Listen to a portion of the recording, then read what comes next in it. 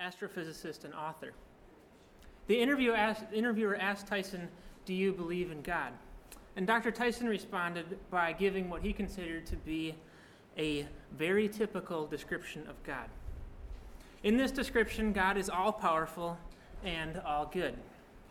And then Dr. Tyson said that he looks around and he doesn't see evidence of both those things being true simultaneously. Tyson brought up earthquakes, tsunamis, and diseases as being a lack of evidence for God being both all-good and all-powerful. I suspect that many, if not most of us here today, have pondered this question at one time or another. Is God both powerful and good? Maybe you're pondering that question right now. Does God see the evil that's going on in the world? And if he does see it, does he care? And if he does care, can he and will he do anything about it? Our text this morning is the book of Obadiah, and in this book, God has a message for his people. He sees, he cares, and he can and will act in power and goodness. So please turn in your Bibles to Obadiah, which can be found on page 772 if you're using a pew Bible. And while you're turning there, I'd like to say a few things about the book of Obadiah. Obadiah is the shortest book in the Old Testament. It's one of the minor prophets, not because the book is less important, but just because it's shorter in length than some of the prophets like Jeremiah and Isaiah.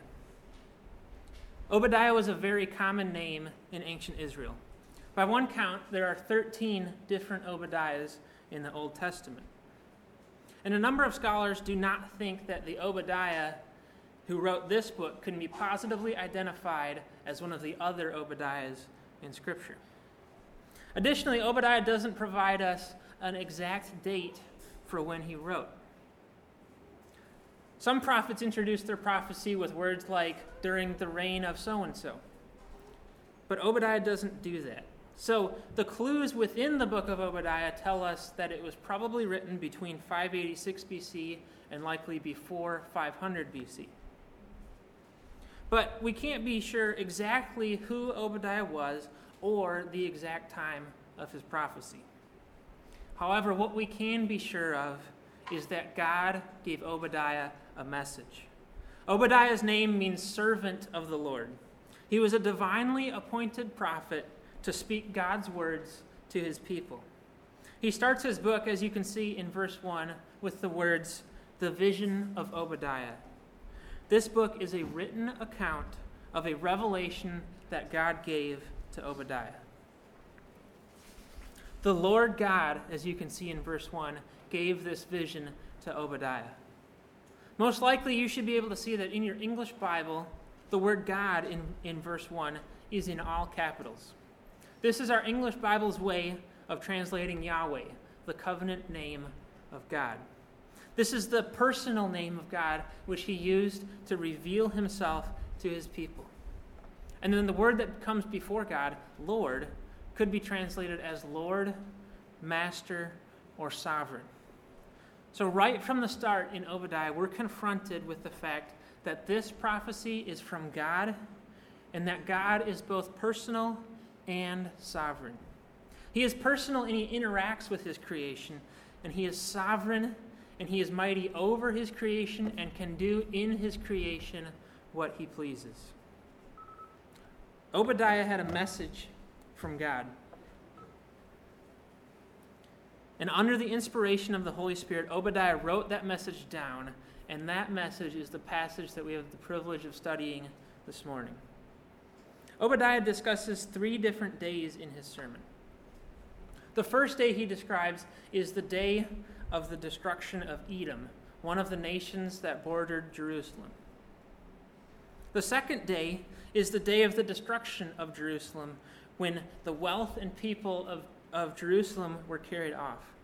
And the third day is the day of the Lord. So those are the 3 points that will form the outline through which we'll look at the book of Obadiah. So if you're taking notes, the 3 points are, number 1, the day of the Lord. Number 1, the day of destruction. Number 2, the day of Edom. And number 3, the day of the Lord. And I'll say those again, hopefully correctly, as we go through the service.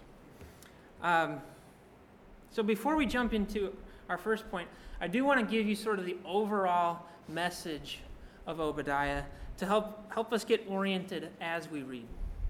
The main message of the book of Obadiah is this: God will save his people by establishing his kingdom through the righteous judgment of those who oppose his people. God will save his people by establishing his kingdom through the righteous judgment of those who oppose his people. So let's begin with the study of our first point, the day of destruction. Follow along as I read Obadiah 1 through 9. The vision of Obadiah. Thus says the Lord God concerning Edom. We have heard a report from the Lord, and a messenger has been sent among the nations. Rise up, let us rise against her for battle. Behold, I will make you small among the nations. You shall be utterly despised. The pride of your heart has deceived you, you who live in the clefts of the rock in your lofty dwelling, who say in your heart, who will bring me down to the ground? Though you soar aloft like the eagle, though your nest is set among the stars, from there I will bring you down, declares the Lord. If thieves come to you, if plunderers came by night, how you have been destroyed! Would they not steal only enough for themselves? If grape gatherers came to you, would they not leave gleanings? How Esau has been pillaged, his treasures sought out. All your allies have driven you to your border. Those at peace with you have deceived you. They have prevailed against you. Those who eat your bread have set a trap beneath you. You have no understanding. Will I not on that day, declares the Lord, destroy the wise men out of Edom and understanding out of Mount Esau? And your mighty men shall be dismayed, O Teman, so that every man from Mount Esau will be cut off by slaughter.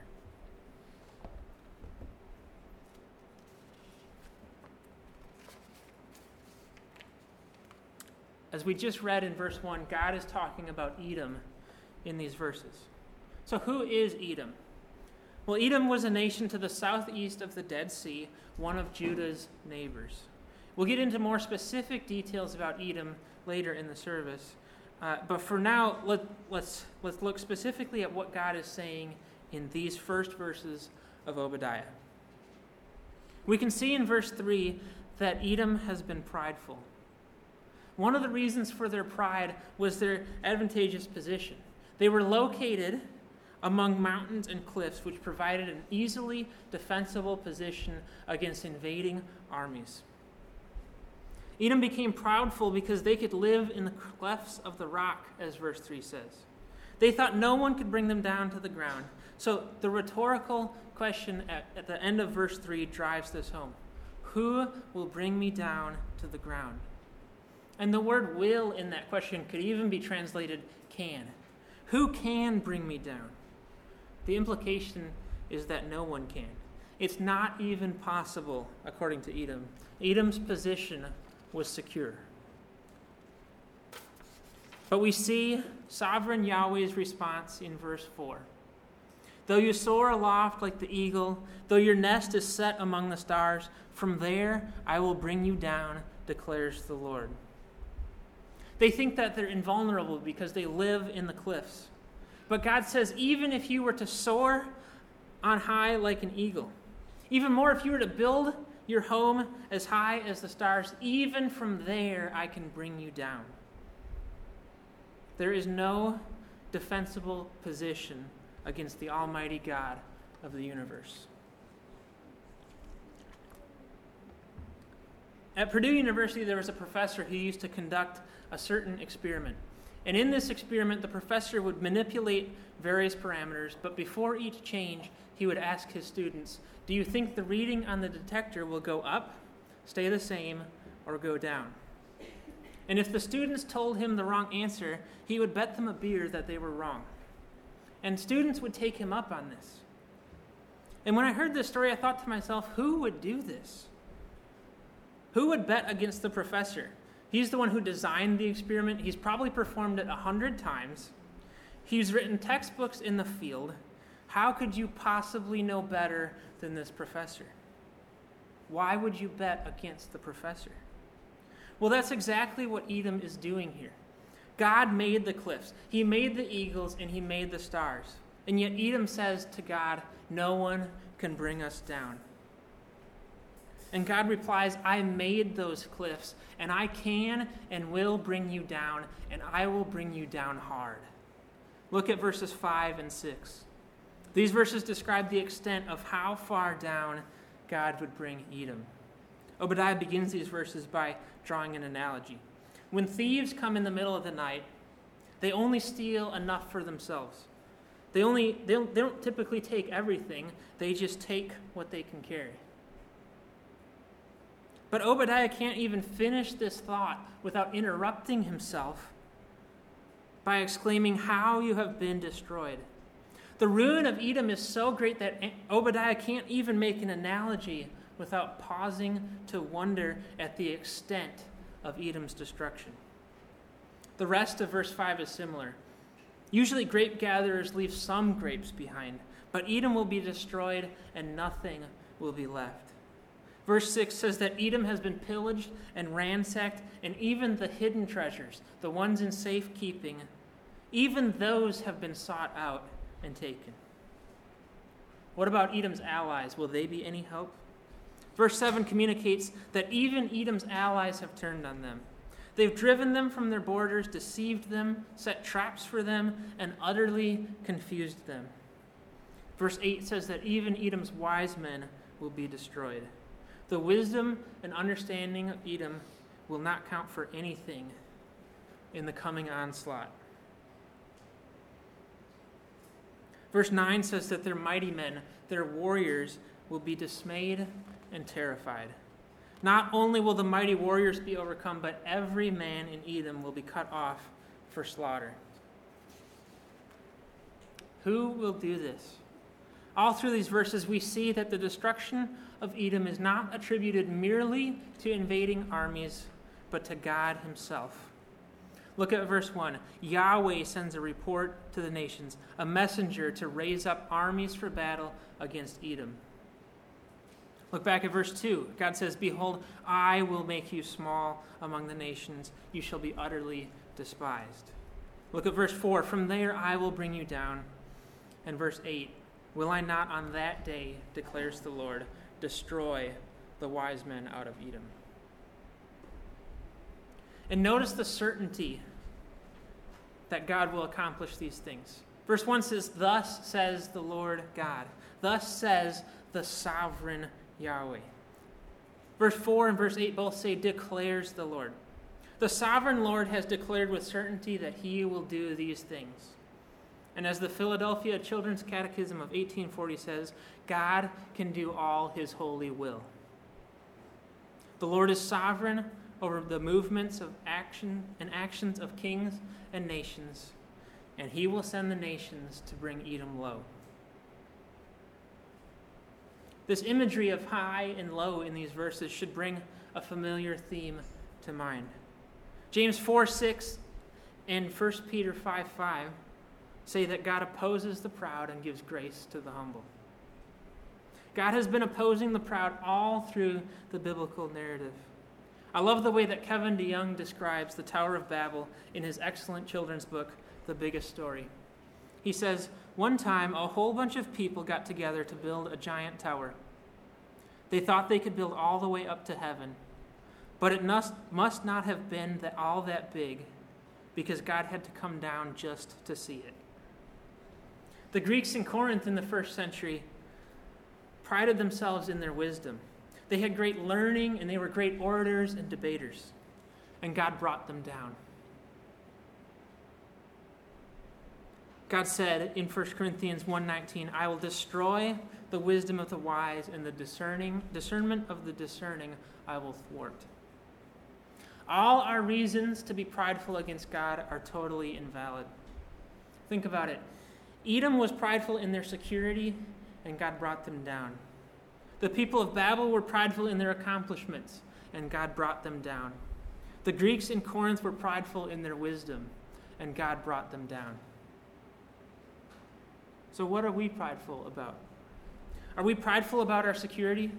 We have things that give us security: bank accounts, homes with locks or security systems, cars with 5-star safety ratings, police that patrol our neighborhoods, a country with a strong military. But God can bring us down. Are we prideful about our accomplishments?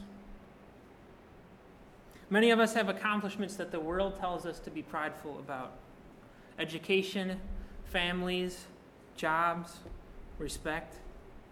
But God can bring us down. Many of us are wise in the things of the world.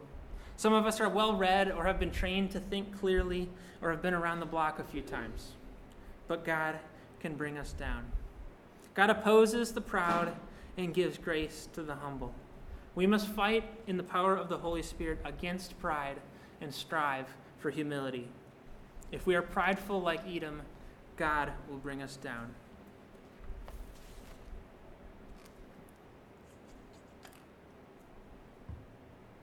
God brought Edom down because of their pride. But it was not only on account of their pride that God brought Edom down. He brought them down also because they were actively opposed to God's people and God's purposes. And this brings us to our second point, the day of Edom. Follow along as I read verses 10 through 14. Because of the violence done to your brother Jacob, shame shall cover you, and you shall be cut off forever. On the day that you stood aloof, on the day that strangers carried off his wealth and foreigners entered his gates and cast lots for Jerusalem, you were like one of them. But do not gloat over the day of your brother in the day of his misfortune. Do not rejoice over the people of Judah in the day of their ruin. Do not boast in the day of distress. Do not enter the gate of my people in the day of their calamity. Do not gloat over his disaster in the day of his calamity. Do not loot his wealth in the day of his calamity. Do not stand at the crossroads to cut off his fugitives. Do not hand over his survivors in the day of distress. As I said earlier, Edom was Judah's neighbor. But Edom was not just any neighbor.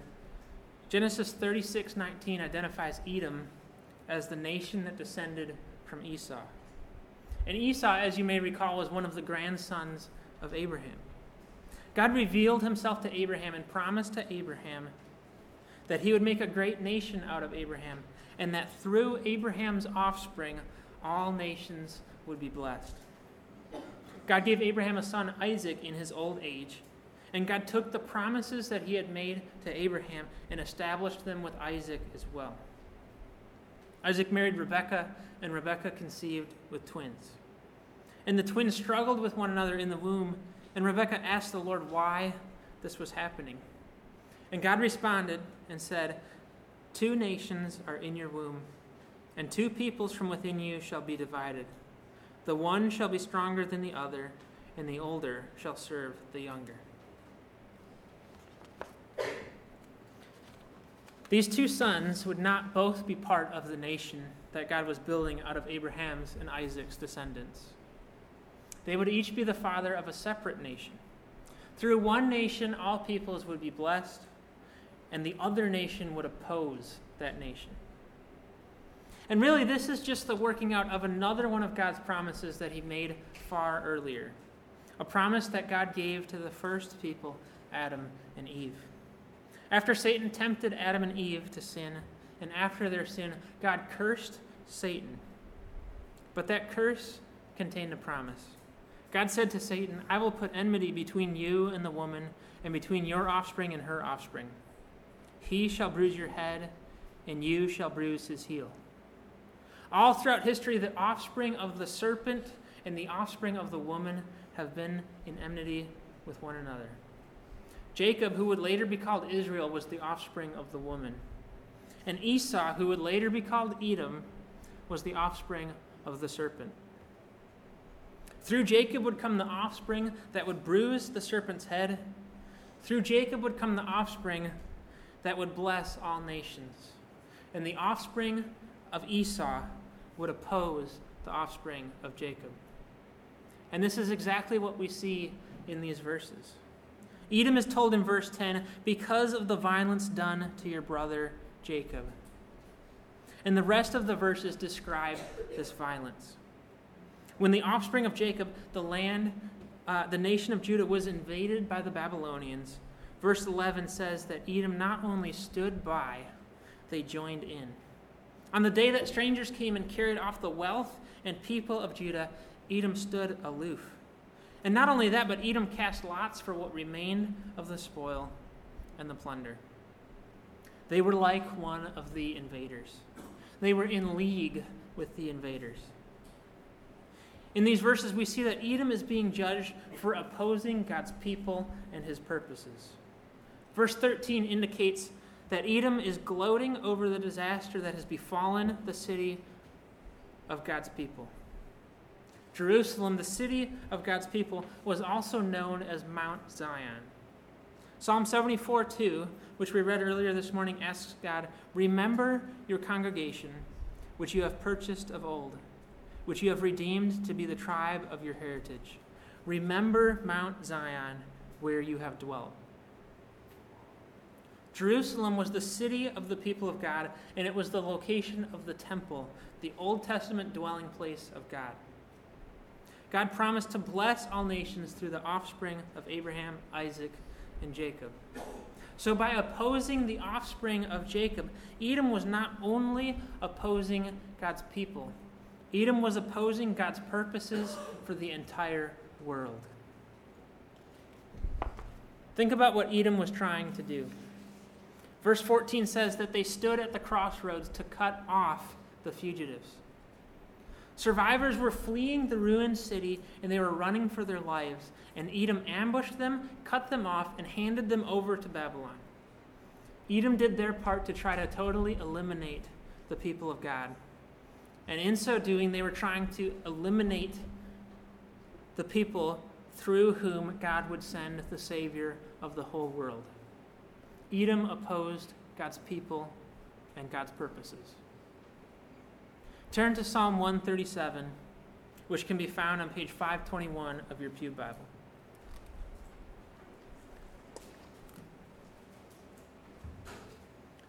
The things for which Edom is condemned in verses 10 through 14 of Obadiah happened in 586 BC when the Babylonians invaded Jerusalem, destroyed the temple, and carried off the people of Judah. This psalm, Psalm 137, was written while the people of Judah were in captivity in Babylon. Follow along as I read verses 1 through 4 of Psalm 137. By the waters of Babylon, there we sat down and wept when we remembered Zion. On the willows there we hung up our lyres, for there our captors required of us songs, and our tormentors mirth, saying, sing us one of the songs of Zion. How shall we sing the Lord's song in a foreign land? Here the psalmist laments their condition. How can they offer God worship in a foreign land without a temple? God had promised to give them a land and to bless all people through their nation. And now they weren't even a nation, and they were completely disconnected from their land. And so we can see the anguish of God's people as they saw these things. It's hard to read Psalm 137 and not be affected with deep sadness and the distress expressed by the psalmist. And Psalm 74, which was also written after the destruction of Jerusalem, starts with these words, "O God, why do you cast us off forever? Why does your anger smoke against the sheep of your pasture?" And later in Psalm 74, the psalmist asks, "How long, O Lord, is the foe to scoff? Is the enemy to revile your name forever?" And almost in answer to that question, God tells his people, "Not long. I will bring Edom down."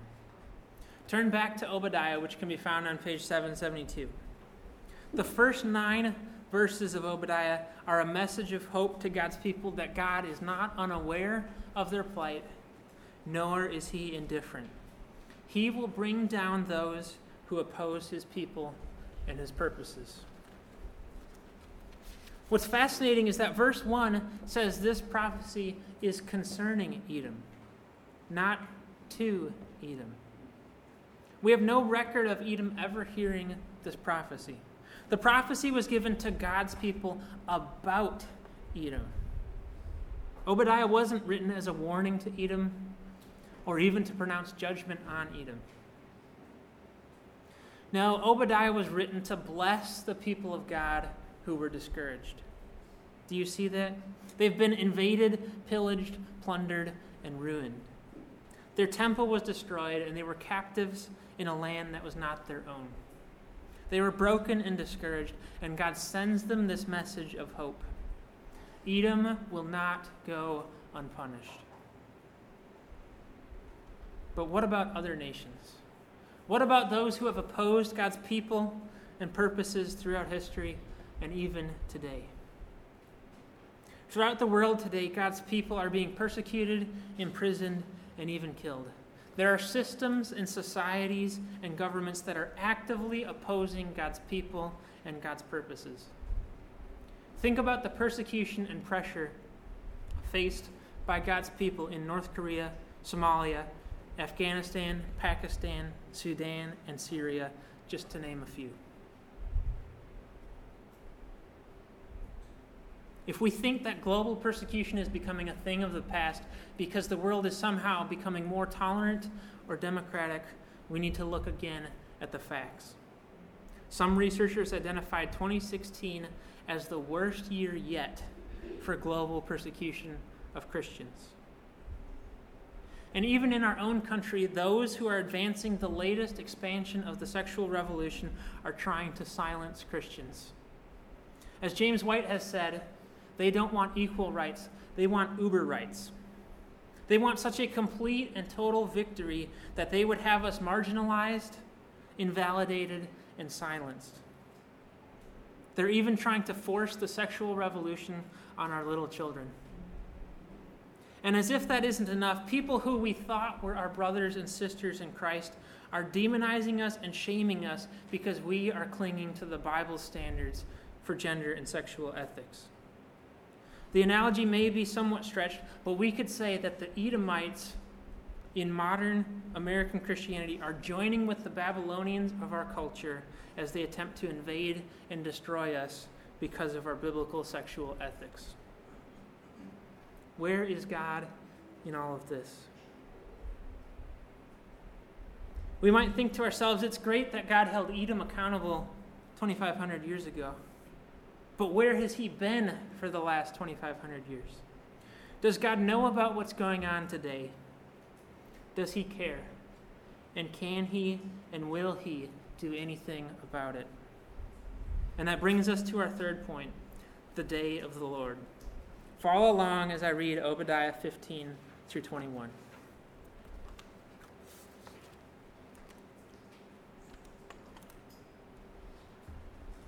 For the day of the Lord is near upon all nations. As you have done, it shall be done to you. Your deeds shall return on your own head. For as you have drunk on my holy mountain, so all the nations shall drink continually. They shall drink and swallow, and shall be as though they had never been.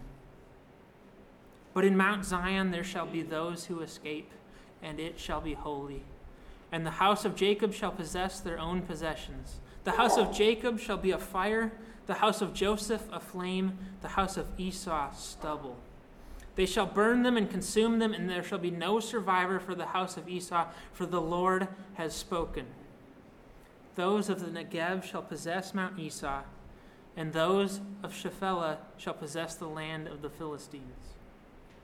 They shall possess the land of Ephraim and the land of Samaria, and Benjamin shall possess Gilead. The exiles of this host of the people of Israel shall possess the land of the Canaanites as far as Zarephath, and the exiles of Jerusalem who are in Sepharad shall possess the cities of the Negeb. Saviors shall go up to Mount Zion to rule Mount Esau, and the kingdom shall be the Lord's. In this next section, we see that Edom in history, God's judgment of Edom in history, is a microcosm of God's eschatological judgment of all nations. Look at verse 15. For the day of the Lord is near upon all nations. Even though Edom in these verses is often the immediate referent, the whole section is about the eschatological day of the Lord and the final separation between the offspring of the woman and the offspring of the serpent that we confessed together earlier in the service. Another way of saying this is that, theologically speaking, Edom in history stands for all the peoples and nations that oppose God and his people and his purposes. Edom was judged in history. It was invaded and plundered in 500 BC. That's what Obadiah prophesied in verses 1 through 10. But what we see here in verses 15 through 21 is much greater than what has happened to Edom in history. On the day of the Lord, justice will be done. All the peoples and nations that opposed God and his people will get the punishment that their rebellion and opposition deserves. Verse 15 says that as they have done, so it will be done to them. Their deeds will come back on their own heads. Verse 16 drives this home. Edom performed drunken, profane activities on God's holy mountain in Jerusalem. So God will make them drink continually. They dishonored God by drinking, so he will punish them by making them drink and gulp down until they collapse in a stupor and never get up again. As Revelation 14:10 says, those who oppose God will drink the wine of God's wrath poured full strength in the cup of his anger. But this judgment is not a message of judgment only. Remember what I said the main message of Obadiah is?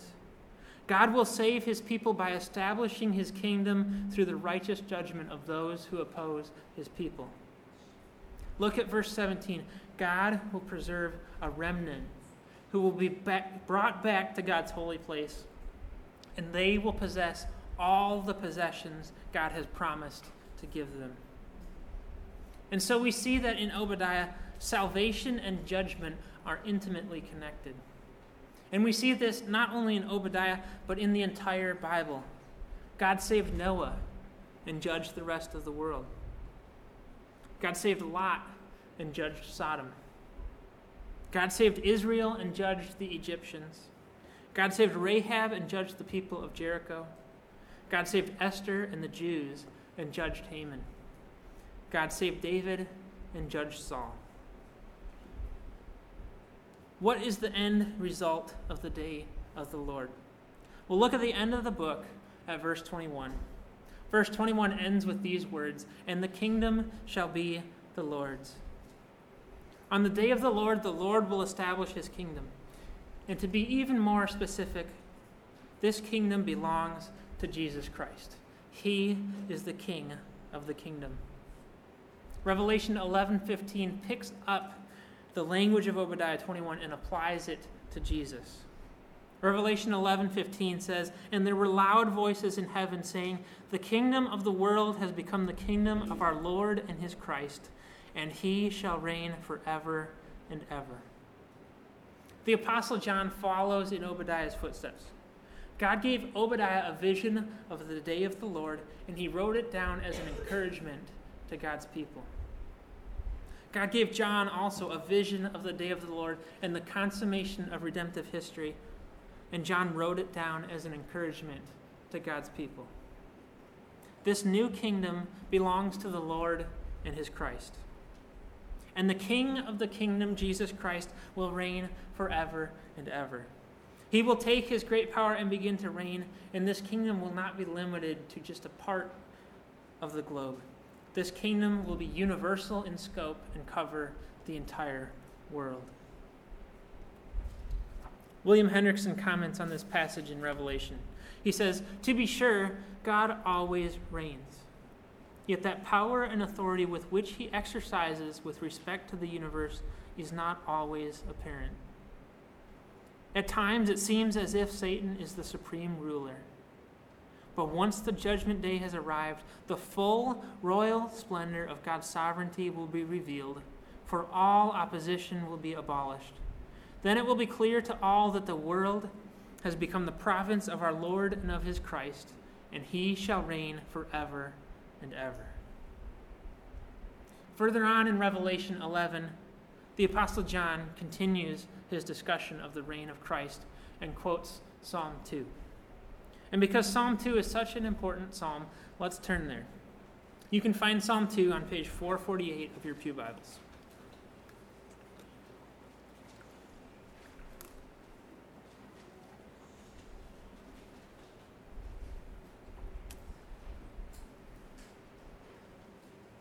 In Psalm 2, just as in Obadiah, the nations rage and oppose God's people and his purposes. But just as in Obadiah, the nations pose no real threat to God's purposes. God laughs and holds them in derision. Follow along as I read Psalm 2. Why did the nations rage and the peoples plot in vain? The kings of the earth set themselves, and the rulers take counsel together against the Lord and against his anointed, saying, "Let us burst their bonds apart and cast away their cords from us." He who sits in the heavens laughs. The Lord holds them in derision.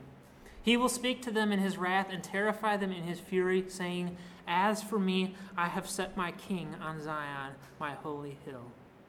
I will tell of the decree. The Lord said to me, 'You are my son. Today I have begotten you.' Ask of me, and I will make the nations your heritage, and the ends of the earth your possession. You shall break them with a rod of iron and dash them in pieces like a potter's vessel. Now therefore, O kings, be wise. Be warned, O rulers of the earth. Serve the Lord with fear and rejoice with trembling. Kiss the Son, lest he be angry and you perish in the way. For his wrath is quickly kindled. Blessed are all who take refuge in him." God will save his people by establishing his kingdom through the righteous judgment of those who oppose his people. The nations rage against God and his anointed, but God's anointed will break them and dash them to pieces. At this point, I think the obvious question for ourselves is this: have we opposed God, his people, or his purposes? Have we set ourselves against his anointed? And if we're honest with ourselves, the answer is yes. We can be quick to condemn Edom for their pride and for opposing God's purposes until we realize that we ourselves have been prideful and rebellious as well. Every one of us has chosen to exalt ourselves against our Maker and has chosen to pursue our purposes for God's world and not his purposes. Which means that if we look at the book of Obadiah, if we look at Psalm 2, then what we have in store for ourselves is not blessing. It's not the kingdom of God. It's judgment, destruction, ruin. The prophet Amos says, "Woe to you who desire the day of the Lord. Why would you have the day of the Lord? It is darkness and not light." The day of the Lord is a day of darkness and judgment if we oppose God's anointed and God's purposes. If you are opposed to God's anointed and his purposes, do not long for the Lord to appear. And since that has been all of us, since we have all opposed God and his anointed, what should we do? We'll look at verses 11 and 12 of Psalm 2. "Serve the Lord with fear and rejoice with trembling. Kiss the Son, lest he be angry and you perish in the way. For his wrath is quickly kindled. Blessed are all who take refuge in him." The imagery of kissing the Son simply means to pay him homage as you would a ruler or a king in ancient times. Friends, brothers, and sisters, you and I have a choice. We can either kiss the Son or we can perish. We can either enjoy his blessing by finding our refuge in him, or we can endure his wrath. How is Jesus able to provide a refuge for us? Well, remember that I said that salvation and judgment are intimately connected? The theme of salvation through judgment finds its ultimate expression in the death of Jesus Christ. Christ bore the judgment of God so his people could be saved. Isaiah 53:11 says that he, the righteous one, bore the iniquities of his people so that they could be counted righteous. Salvation through judgment. Christ bore our sins in his body on that tree so that we might die to sin and live to righteousness. By his wounds, his people have been healed. Friends, brothers, and sisters, I plead with you to repent of your rebellion. Repent of your pride. Repent of opposing God and his purposes. Kiss the Son. Find your refuge in him. Believe that the eternal Son of God humbled himself and became a man without ceasing to be God. Believe that he lived the perfect life, that he never once opposed God or his purposes. Believe that he died to pay the penalty for your rebellion, and believe that God raised him up from the dead and that God is establishing his kingdom. Believe that he will reign forever and ever. Stop trusting in yourself. Stop trusting in your security, your accomplishments, or your wisdom.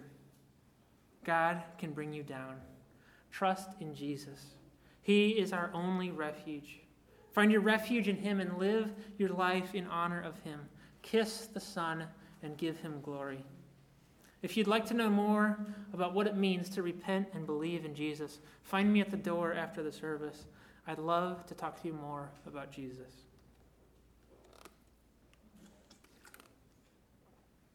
Well, there's one more thing about the day of the Lord that we need to discuss from Obadiah. So turn back with me to Obadiah on page 772 and look at verses 18 through 20.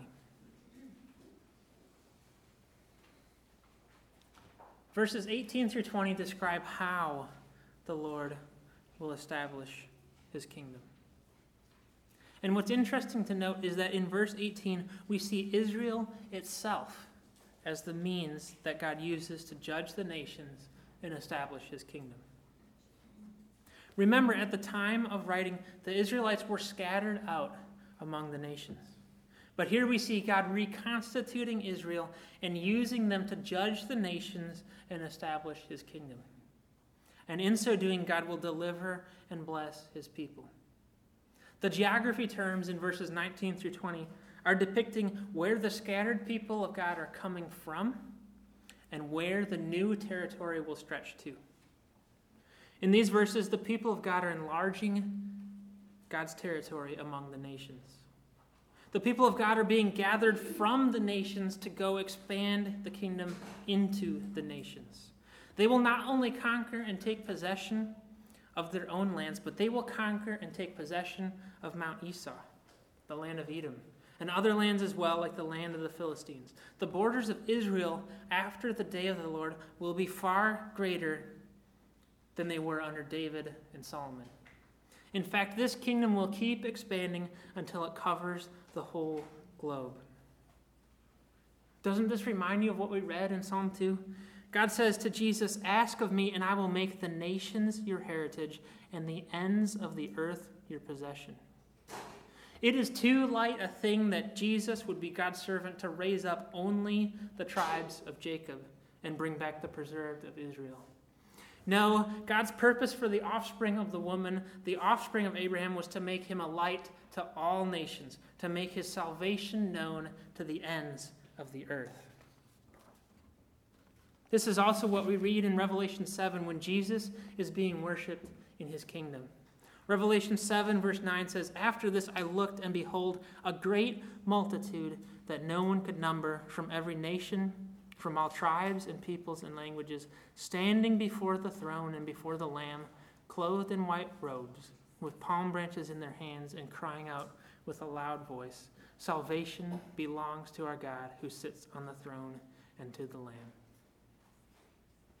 God is giving Jesus as his inheritance a people from every nation, from all tribes and peoples and languages.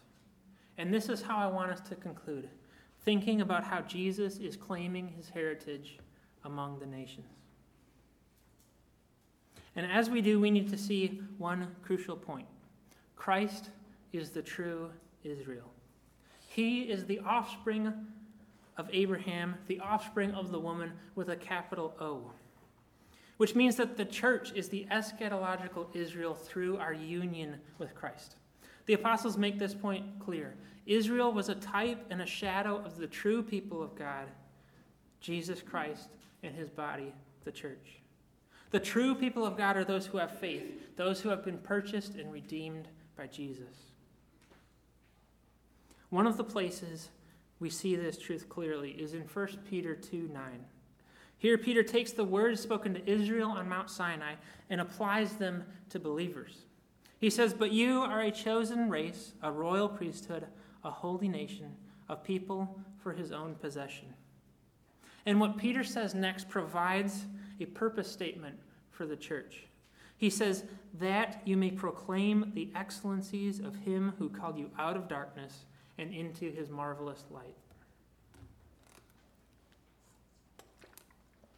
In Obadiah, God promised to reconstitute Israel from among the nations and send them to spread the kingdom into the nations.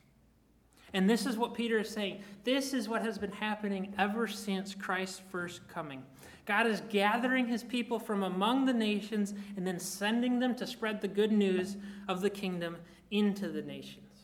Jesus says in Matthew 24:14 that this gospel of the kingdom will be proclaimed through the whole world as a testimony to all nations, and then the end will come.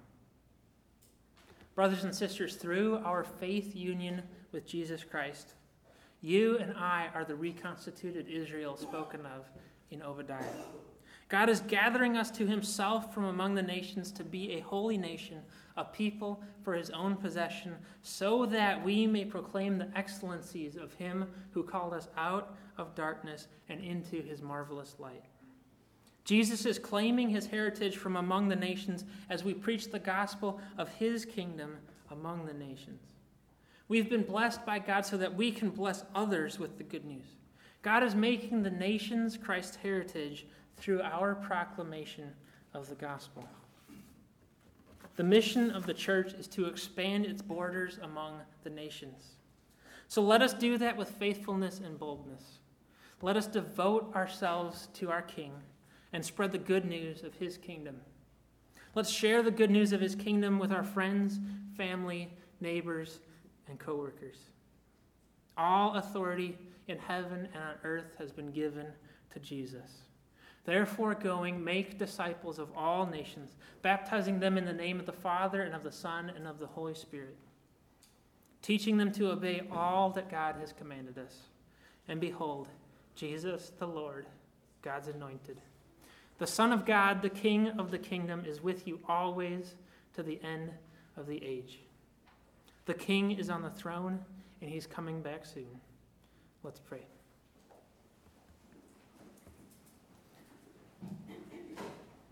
Father, we thank you that you know what's going on, that you care, and that you act.